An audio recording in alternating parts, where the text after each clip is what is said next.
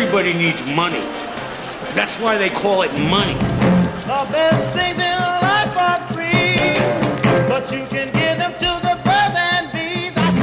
From Fool Global Headquarters, this is Motley Fool Money. It's the Motley Fool Money radio show. I'm Chris Hill. Joining me in studio this week from Motley Fool 1, Jason Moser, and from $1 Million Portfolio, Charlie Travers and Ron Gross. Good to see you, gentlemen, as always. Hey. How you doing, Chris? We have got the latest on tech stocks, restaurant stocks, and the latest hot IPO. We will head to California for a report on the business of entertainment. And as always, we'll give you an inside look at the stocks on our radar. But we begin this week with the social network. Shares of Facebook hit a new all-time high after second quarter results, and Ron, overall revenue up 61% and profits more than double. Me likey. Yes. This is part of the $1 Million Portfolio, yes? Yes, big position for us. Really nice to see.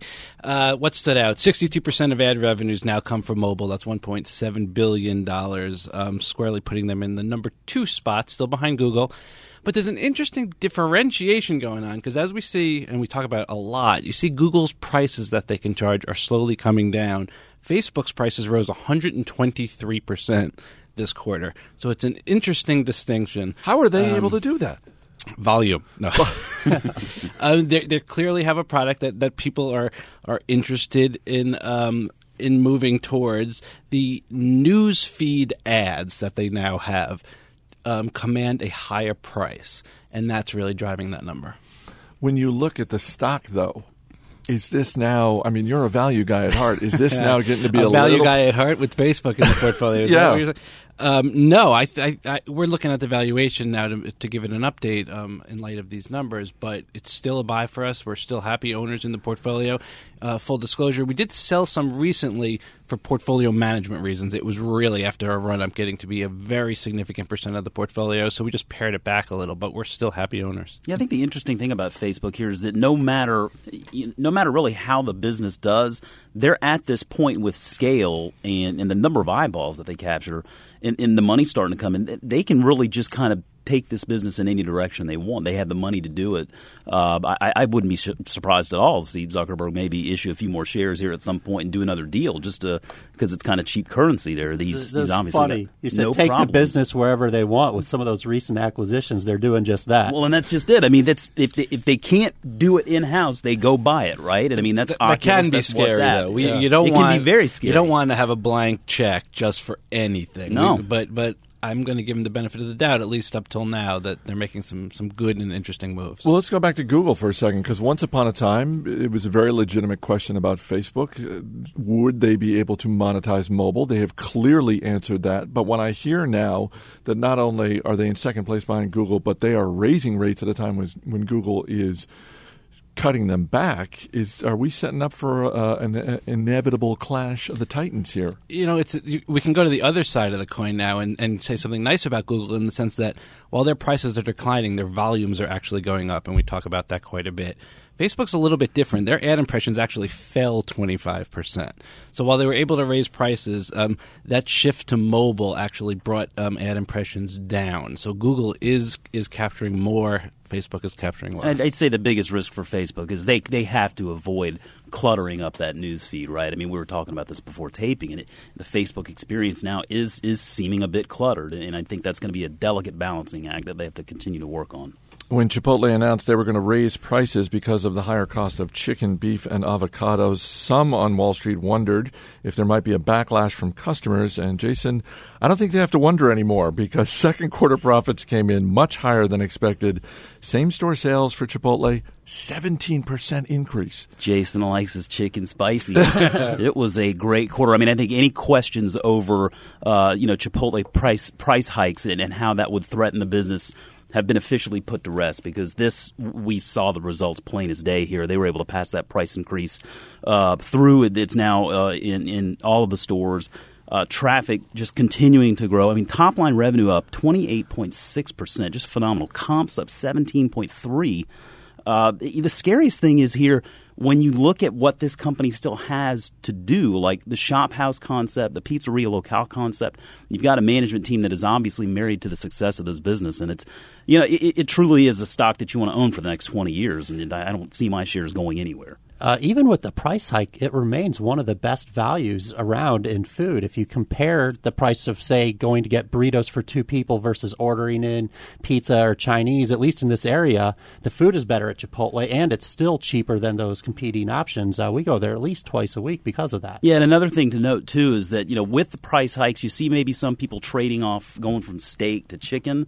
Chicken's actually a higher margin item for them, so they make a little bit of it up that way as well. So it's a great business. They've obviously thought it out very well. They've executed on virtually every front. I don't see any reason why that shouldn't continue. I mean, at some point, they're going to be a victim of their own success and have to clear those high hurdles. Maybe the stock pulls back on one of those quarters, and that could be a good opportunity to buy some more. That's when they bring bacon back to the beans. Well, and also this week we saw McDonald's, a obviously much larger restaurant company, the largest in the world, really struggling with same-store sales. And I think that was pretty easy to kind of predict that was going to happen because Chipotle's success is coming at the expense of fast food restaurants like McDonald's. And domestically speaking, they're just facing tremendous headwinds. And the biggest problem that they face now is that because fast casual is kind of disrupting fast food in general, if people are focusing more on the quality of the food, and you have concepts like Chipotle, Shophouse, Panera, the like, McDonald's is having a really hard time trying to convince people that they're able to add more quality to their menu because that brand just screams value. It's not a quality proposition at all. Shares of Baidu hitting a new all-time high on Friday. China's number one search engine came in with second quarter profits up 37%. And Charlie, just like we talked about with Facebook, mobile was a challenge for Baidu, and it is now starting to really contribute to the bottom line.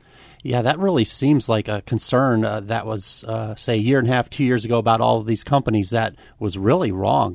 We're seeing these leading tech companies across the board just nailing it on mobile.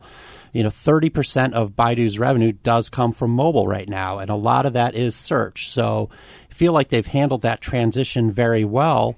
But even more interestingly about Baidu is what they've done is building off of that core competency. They've spent billions of dollars in the last 2 years to basically make a land grab in mobile. So if you think about what you want to do on your mobile phone, people want maps to get directions. They want to watch videos on their phone. They want to download apps.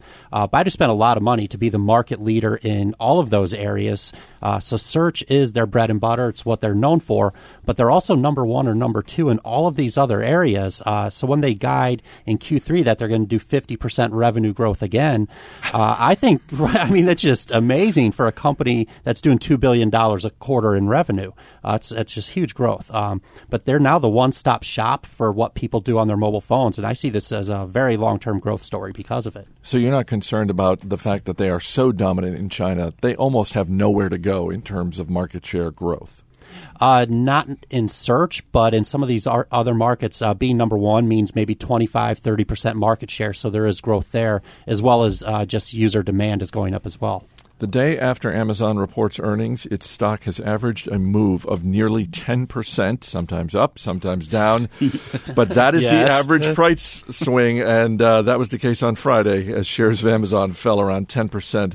Ron's second quarter losses nearly double what analysts had been predicting. And we were talking earlier, the fact that Amazon comes out and doesn't really report any sort of profits isn't news, but I think this was a miss that was sort of bigger than expected, and therefore the stock's kind of getting punished. Definitely larger than expected. They don't give shareholders what they want. The conference call is really thin. There's not a lot of meat there, and that's the way they run their business.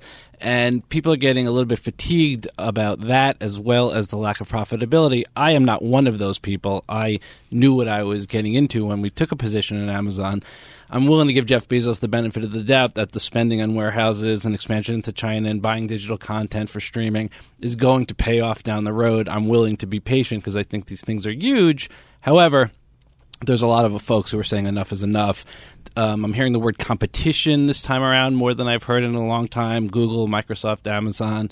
And finally, the one thing that I was a little bit troubled about is seeing Amazon Web Services having to cut their prices rather significantly to follow on Google doing the same thing earlier in the year.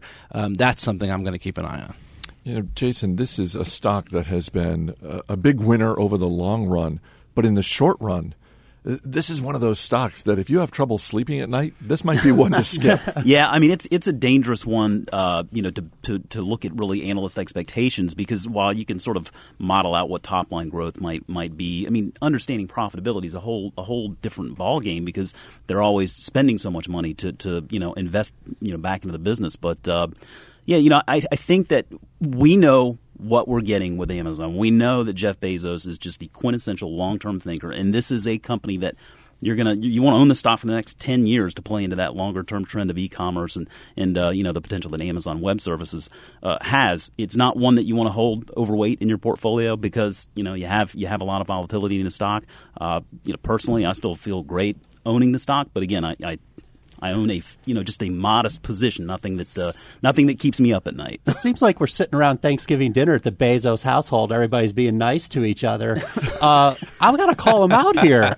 What is so hard about telling us how many Prime members you have, how many Kindles you sold, what kind of sales you're doing in different geographic regions, when your shareholders, who are the owners of the company, are kind of questioning your investments? That kind of transparency goes a long way to easing their minds. I don't think it's that big of an ask. It'd be nice to get. I mean, I'll point that out. They said that the sales of the Fire TV device had exceeded their expectations, but they didn't tell us what the expectations were. So that does suck. I mean, I'd like to get more information from them. But all right, Charlie wins that round. Coming up, Earnings Palooza rolls on. Stay right here. This is Motley Fool Money. Welcome back to Motley Fool Money. Chris Hill here in studio with Jason Moser, Charlie Travers, and Ron Gross. Under Armour's second quarter sales rose 34%, and shares of the athletic apparel stock up nearly 20% for the week. Jason, I know Nike isn't necessarily worried about Under Armour, but I have to believe Adidas is probably starting to get a little nervous. Yeah, it's a big enough playground for all of them to play, but certainly Under Armour is picking up share. The first half of this year, they just surpassed $100 million in international sales. To put that in context, in 2012, for the whole year, they did about $108 million in sales. So they are picking up international share. I think that when we see the results that Under Armour and Amazon have brought, top line speaking, there's no retail funk. So I think we've kind of dismissed that. I think retail is just a tough industry, and some are better than others. I think that one thing that you look at with Under Armour, they've done a really good job with footwear. I think that was something a lot of people slept on for a long time, because Nike has done so well with that market. But their footwear was up 34% for the quarter, and again, they continue to kill it with direct-to-consumer growth of 38% for the quarter. There, it represents 31% of overall revenues. Those are higher margin sales. Just trickles all down to the bottom line, and you have phenomenal management. Kevin Plank, just a wonderful holding. This is one of only 5 stocks in the S&P 500 that have doubled in the last 12 months. Is it starting to get pricey? I don't like buying stocks after 15% pops. I'd rather buy it after a 15% drop. I don't think it's absurdly overvalued, though, when you look at the overall market opportunity, the international market opportunity that's just brewing. I would be more comfortable waiting for some bad news to come out and see a little pullback, and you see that a lot with retail. Mixed bag from Microsoft's fourth quarter. Revenue of more than $23 billion. That was pretty good, Charlie, but profit of $4.5 billion. A little bit lower than people were expecting. What stood out to you? The biggest surprise for me out of the quarter was actually Bing search ad revenue growth of 40%. What? Whoa. Yeah. Really? Is that a misprint? Yeah, it's a decimal off there. They claim they have 19% market share in the U.S. Been beaten up on Bing. Everybody laughs at it, but it actually seems like it's doing pretty good. And to show ad revenue growth at a time that maybe Google's shown a little bit of pricing pressure is just interesting. But I think more importantly is new CEO Satya Nadella is really turning this into a cloud company. Ron mentioned a little bit of Amazon's troubles with Amazon Web Services. At the same time, their competitor Microsoft is just crushing it in the cloud. Their revenue was up, I think, 147% on the commercial business. That's now a $4 billion business for them. And I think bringing Office onto the iPad was one of the smartest things they've done so far this year. They said they've had 35 million downloads of Office onto the iPad. If people like Jason here bringing their iPad in the office to work, being able to get Office on it is huge for them. I think you got the Word app on there. It's pretty sweet. Hey, do you think Bing's search growth comes more at the expense of Google or Yahoo? Yahoo, for sure. When you look at the stock, Charlie, it's at a 14-year high right there in the mid-40s. same question as I asked Jason. Is it getting a little pricey? It is on the high end of what I think it could be worth. I think somewhere in the high 40s, so we're not that far from that. Shares of Apple up 3% this week after third quarter results. Ron, let me hit you with a few numbers. 35 million iPhones sold, $37.4 billion in revenue, and $7.7 billion in profit. $46 billion in operating cash flow. Not too shabby. The one dark spot was iPad weakness, down 9%. I think that got people a little spooked, although nothing too much drastic happened to the stock. We keep waiting. It's the same old story. We're waiting for the new stuff. Come on, guys. Let's get the bigger iPhone. Let's get the watch. We did get a nice partnership with IBM to attack the corporate market. I said in an earlier show, I do like that. We need the new pipeline. We talk about that, but I feel like we're getting company because when Apple reported earlier this week, I saw a lot of coverage in the financial media that was just sort of like, that was this quarter. Let's talk about the fall. And I'm wondering, when you look at this company, and the stock has done very well over the last 12 months, it really does seem like pressure is increasing on something that causes people to say, wow, whether it's a new feature on the iPhone 6 or an iWatch device that makes people like me and Jason who don't wear watches who say, well, I wear a watch, but that's just it. I think you have your watch enthusiasts who probably wouldn't get a smartwatch. I just have to question whether that's going to be a real needle mover. Yeah, I think you're right, Chris, but I also think this is not the only time we've said this. We keep saying they got to, and I'll say it again, they got to.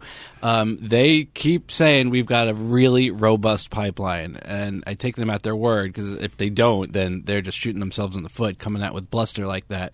But the stock has done really well, so for it to kind of get over this next hurdle and get into an even different valuation range, we need to see something that excites people. We've asked before, and we've always been turned out. We've never been invited to an Apple event. Do you think maybe this time we could get invited? Do you think the radio show could get invited to the event in the fall where they unveil the devices? And we could do a live blog like they have Sure, sometimes. We'll do whatever they want. If they invite us, I would love it. Drop us an email, anyone who works at Apple, radio@fool.com. We'd love to be there. We promise we'll say nice things. We will absolutely say nice things. No, we don't promise. Well, maybe I promise. And maybe Ron can kind of be there to counter that. How about that? We do not invest in IPOs, as we talk about from time to time, but we do love talking about IPOs. El Pollo Loco, the quick-service restaurant chain, went public on Friday. Shares up more than 30%. I don't know what I love more, the fact that El Pollo Loco is now a public company, or the fact that the ticker symbol is Loco.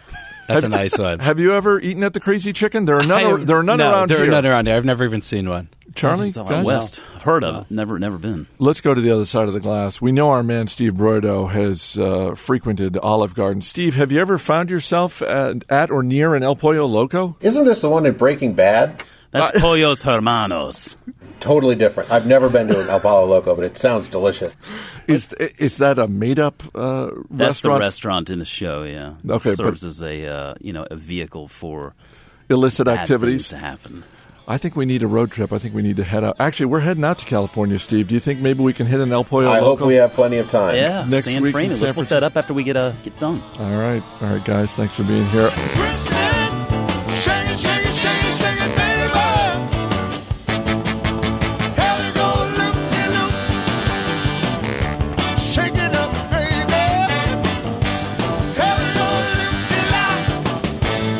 Up next, we are heading to San Diego for a report on the latest happenings in the entertainment industry.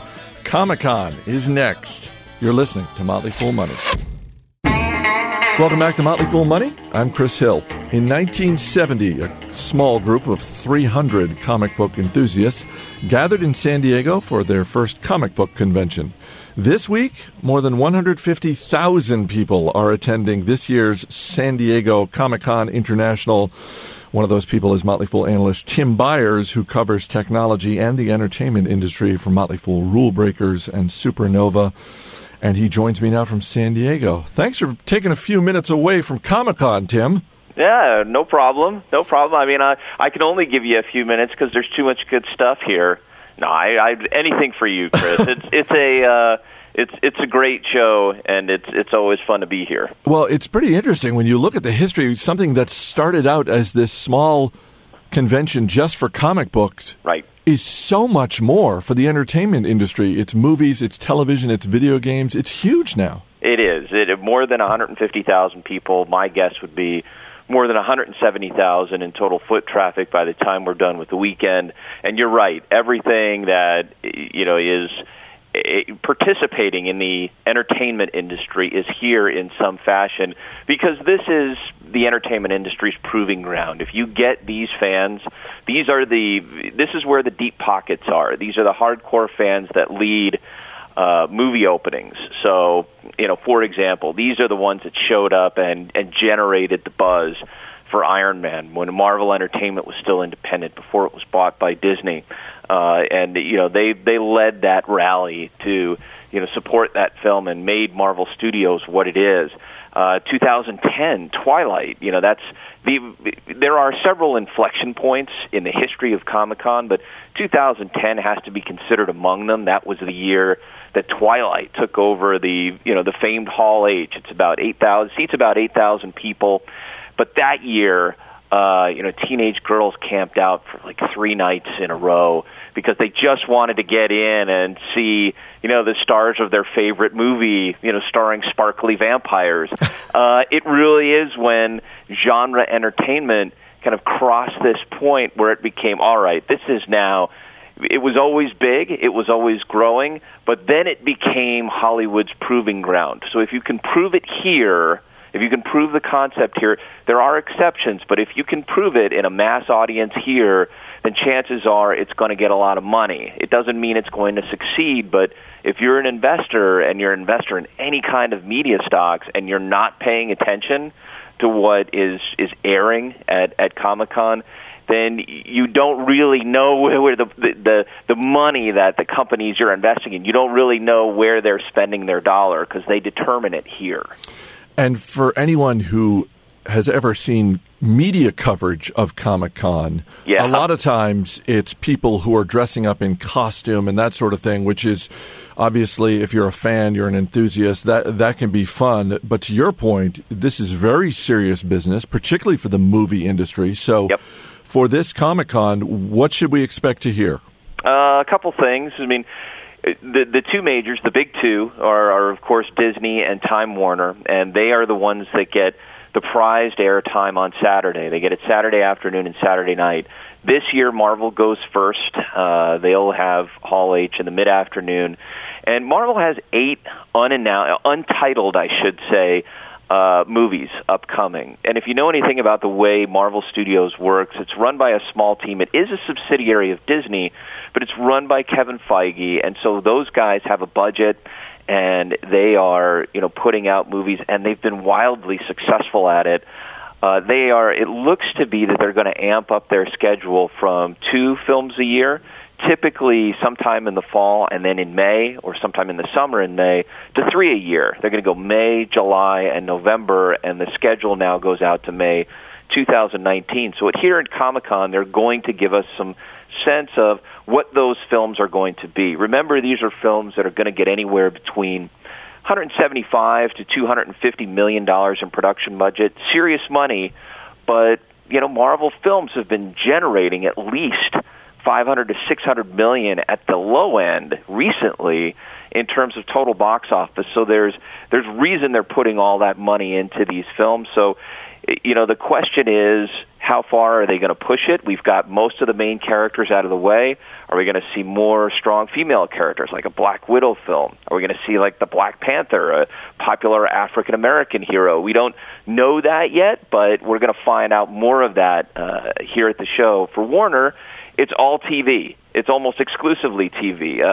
Stephen Amell, the star of Arrow, is going to be emceeing a night of Warner Entertainment, DC Entertainment, and Warner has 4 TV shows that they're betting pretty big on this fall. In addition to Arrow, they have The Flash, and I did get to see that pilot last night. I won't ruin it for anybody, but I think it's very good. I think it's a winner. And if you're Warner, a winner in this case doesn't mean like 10 million viewers. It only means 2 to 3 million.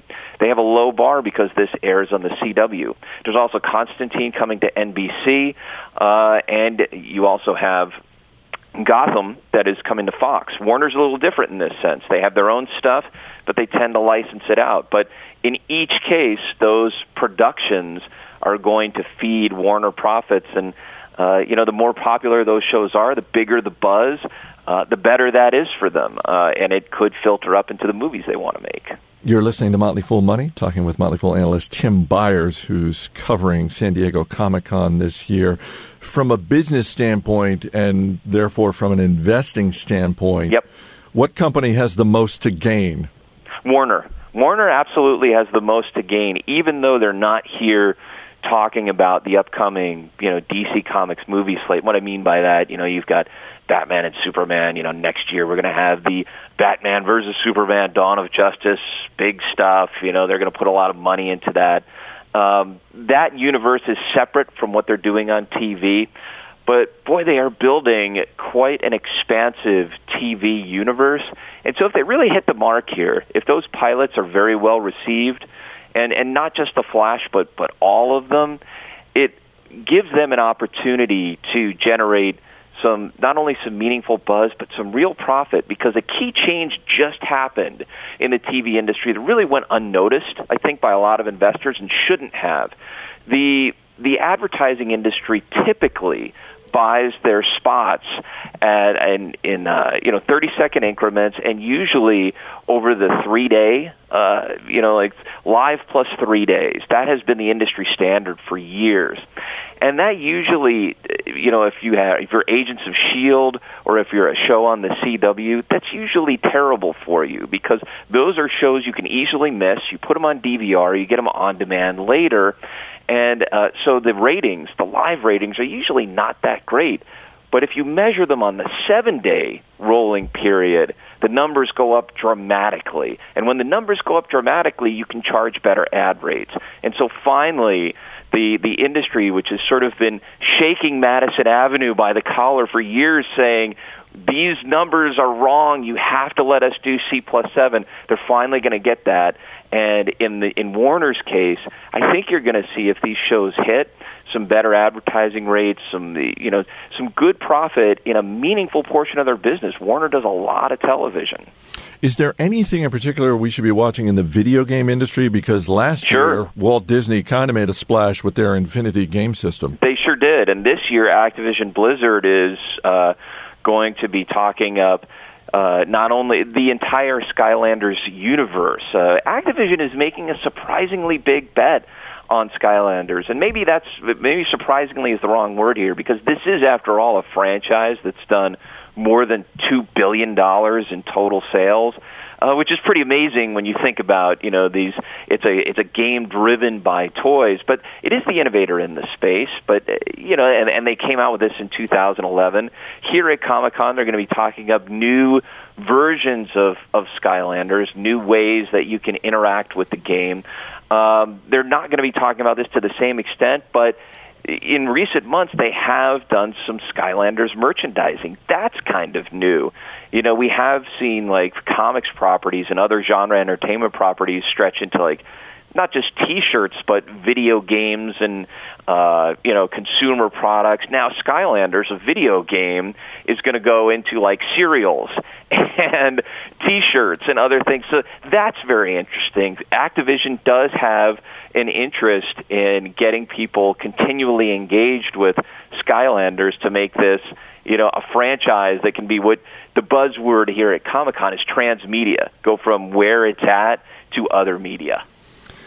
That does sound interesting, but I've got an 8-year-old son, so to me it just sounds like I'm going to be spending a lot more money on Skylanders stuff. Well, that's what Activision hopes, right? You're welcome, Activision shareholders. You are not just attending and covering this, you're also speaking on a couple of panels.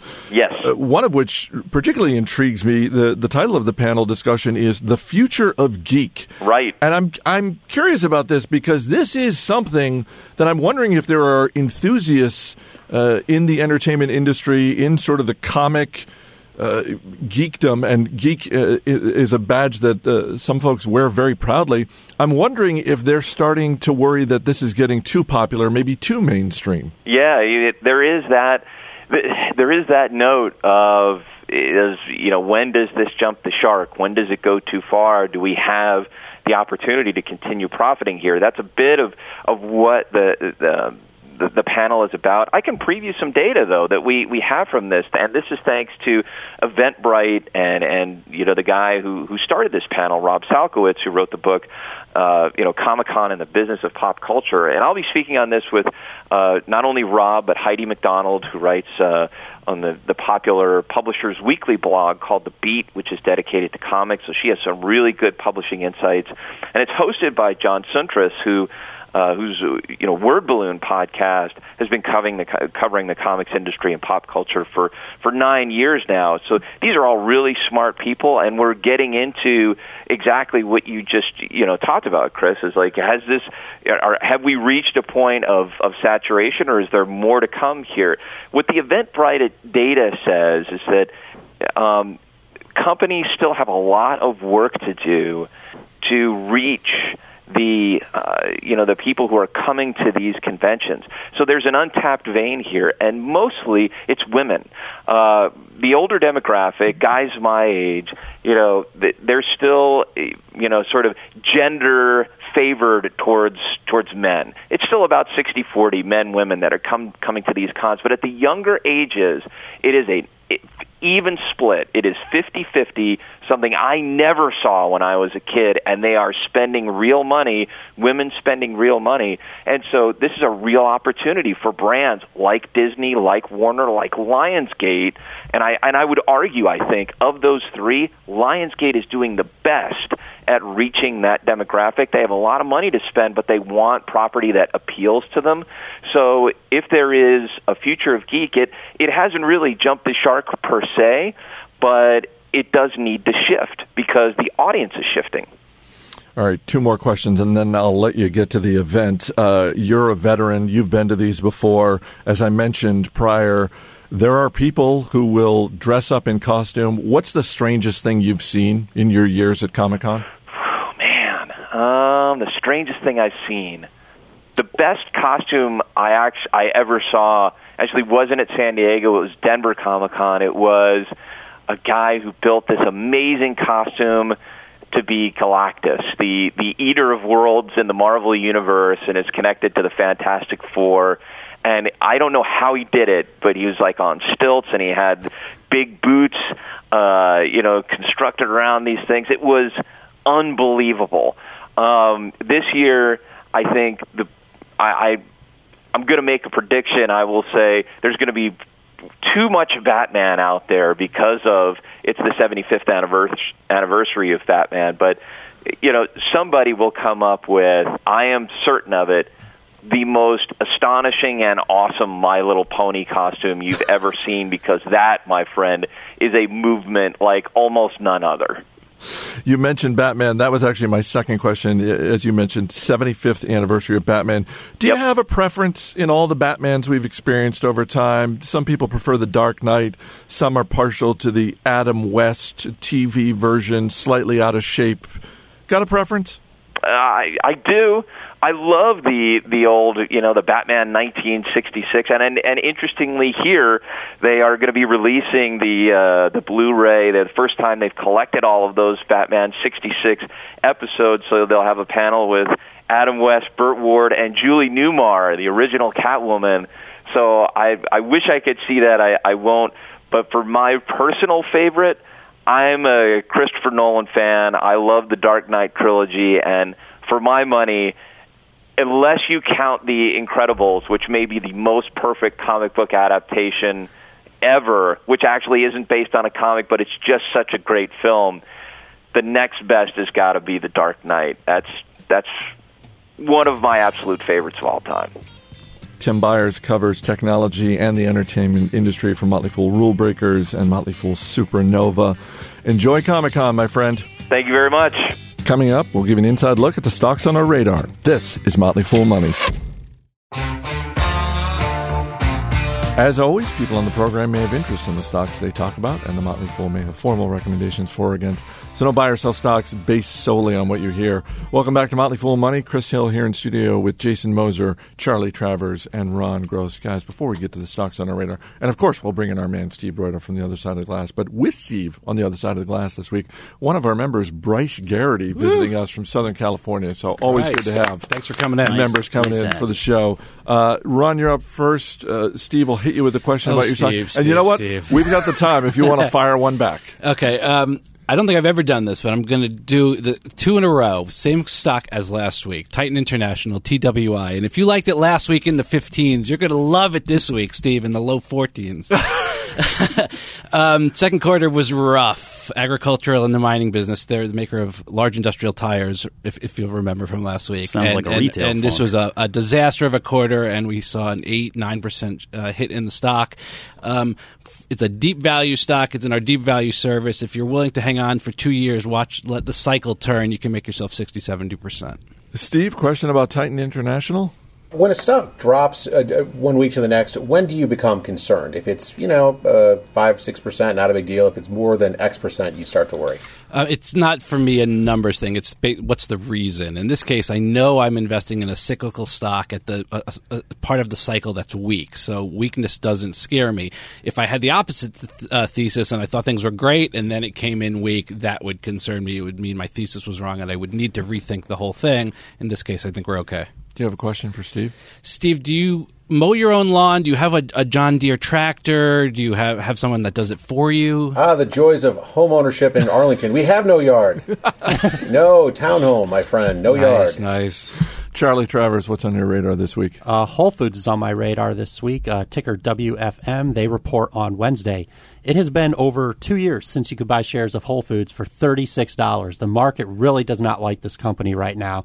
I think the long-term future for them is incredibly bright. They can build another 800 stores on top of what they already have right now. They do double the sales per square foot of any of their organic competitors. I think they're just crushing it. I think this is a short-term blip where they're out of favor. Now, be wary going into earnings. The last few times they've reported, they've set up a bad trend of lowering their guidance, which is why the stock is at $36. So you might just want to see what they say this week. I should mention co-founder John Mackey does sit on the board of directors here at the Motley Fool. Steve, question about Whole Foods? Is Whole Foods a lifestyle brand or is it more of a grocery store? I think it might have started as the former and has turned into the latter. If you look at a lot of the consumer staple products in there, you really see no differentiation in price versus a traditional grocery store. Jason, what's on your radar this week? Making a run for the border, going for Mercado Libre. Ticker is MELI. It's an e-commerce play in Latin America. They've grown sales in 2006 from $52 million to $473 million last year. The World Bank recently released data here showing that for the first time in history, Latin America's middle class will outnumber the region's poor by 2016. So there is a more powerful consumer coming, and I think this bodes very well for Mercado Libre. Still a small company, $4 billion, and interestingly enough, eBay owns about 18.5% of those shares. I think this is a really neat long-term growth story, and I'd give it a look. Steve, question about Mercado Libre? Travel recommendations when traveling to South America. Is that about Mercado Libre? I can't say that I've ever actually traveled further than Mexico in Latin America or South America, so I can't really attest to that. The judges will allow it. I will say that if you're willing to stretch your thinking a little bit, go to the Maldive Islands. That place is heaven on earth. One of those three stocks interest you, Steve? The tire one. It sounds very interesting. I love cheap tires, so I think there's something there. You got it. We'll wrap up there. Guys, thanks for being here. Thanks, Chris. That's going to do it for this week's show. The show is mixed by Gail Anya Nuevo. Our engineer is Steve Broido. Our producer is Matt Greer. I'm Chris Hill. Thanks for listening. We'll see you next week live from San Francisco.